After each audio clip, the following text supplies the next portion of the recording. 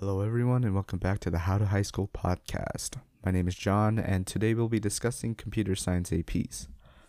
There are only two computer science APs, which are AP Computer Science A and AP Computer Science Principles, which I will present to you in that exact order.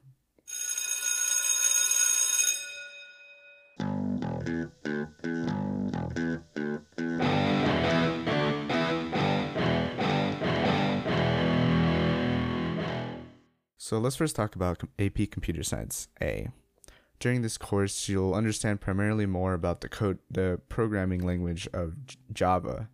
You'll have experience working with designing, writing, and testing computer programs to complete accomplished tasks.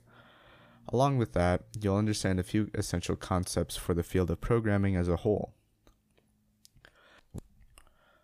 As for the exam itself isn't very hard. Around 70.5% of people actually pass the exam while the rest fail. The content you'll encounter during the exam may be difficult, but the majority of the content should be fairly simple, assuming you actually understand the language. If you don't have much experience with writing your own programs, you will have an especially hard time. The exam is composed of two sections, a multiple choice section with 40 questions with a total of 1 hour and 30 minutes, which is worth 50% of the exam. There are a few times where there will be two questions in one set. The next section is the free response section with 4 questions and 1 hour and 30 minutes, which will count for the rest of the exam. Many of the questions actually have subparts that typically are made together to compose a larger program. As for studying for the exam, it should be fairly simple. You'll want to make sure that you actually have taken a few exams before, as you may not know what questions might pop up. Thus, it's a good experience to take a few practices to prepare. Additionally, if you're a little rusty, there are plenty of resources online to help you learn Java. You don't need to know everything within the language of Java, which means you can study a few concepts and still do fairly well in the exam.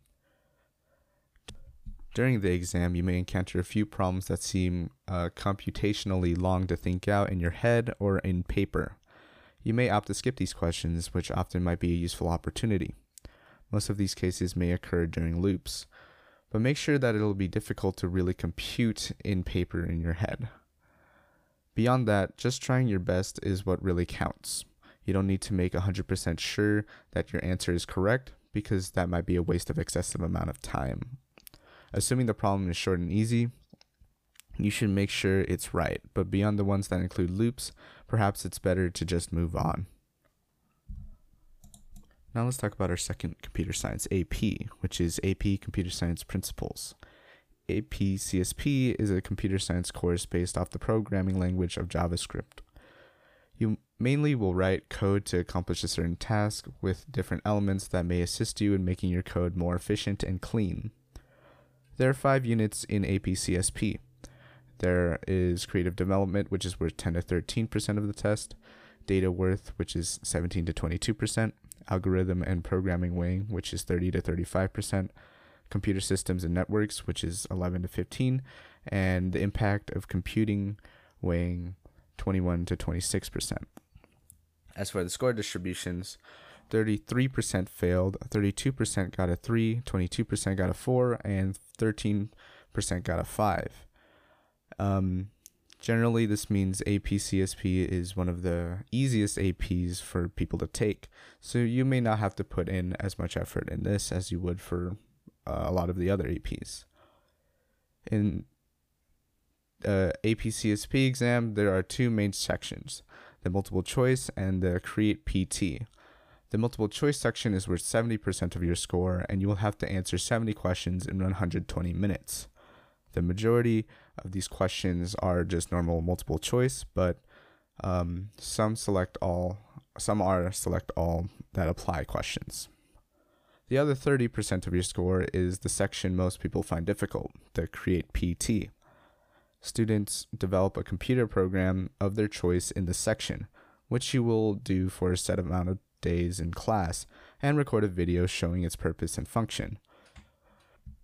You continue on to a written portion where you explain the data abstraction or the list being used in the function, how the code is being managed, the algorithm being used, and the procedure used. All of these sections are worth 1 point. To prepare for the AP-CSP exam, you can look over daily videos on the College Board website to review topics that you might have forgotten, or you can take mini quizzes on Khan Academy to test your knowledge. Most of the multiple choice questions are simple and you should be able to answer with basic knowledge. For the more difficult questions, look at the blocks of code more carefully and find how they are distinguished and how the code would run from top to bottom. Eliminate the answers you know are wrong, and you might realize that some of the questions are even simple memory questions. To conclude, there are only 2 computer science APs, which makes this episode very short. As a final note, we recommend that you have some prior knowledge of, or at least some interest in computer science if you actually plan to take these exams. Anyways, thank you for listening, and stay tuned for the next episode, which will be about art APs, which are AP Art and Design Program, AP Art History, and Music Theory.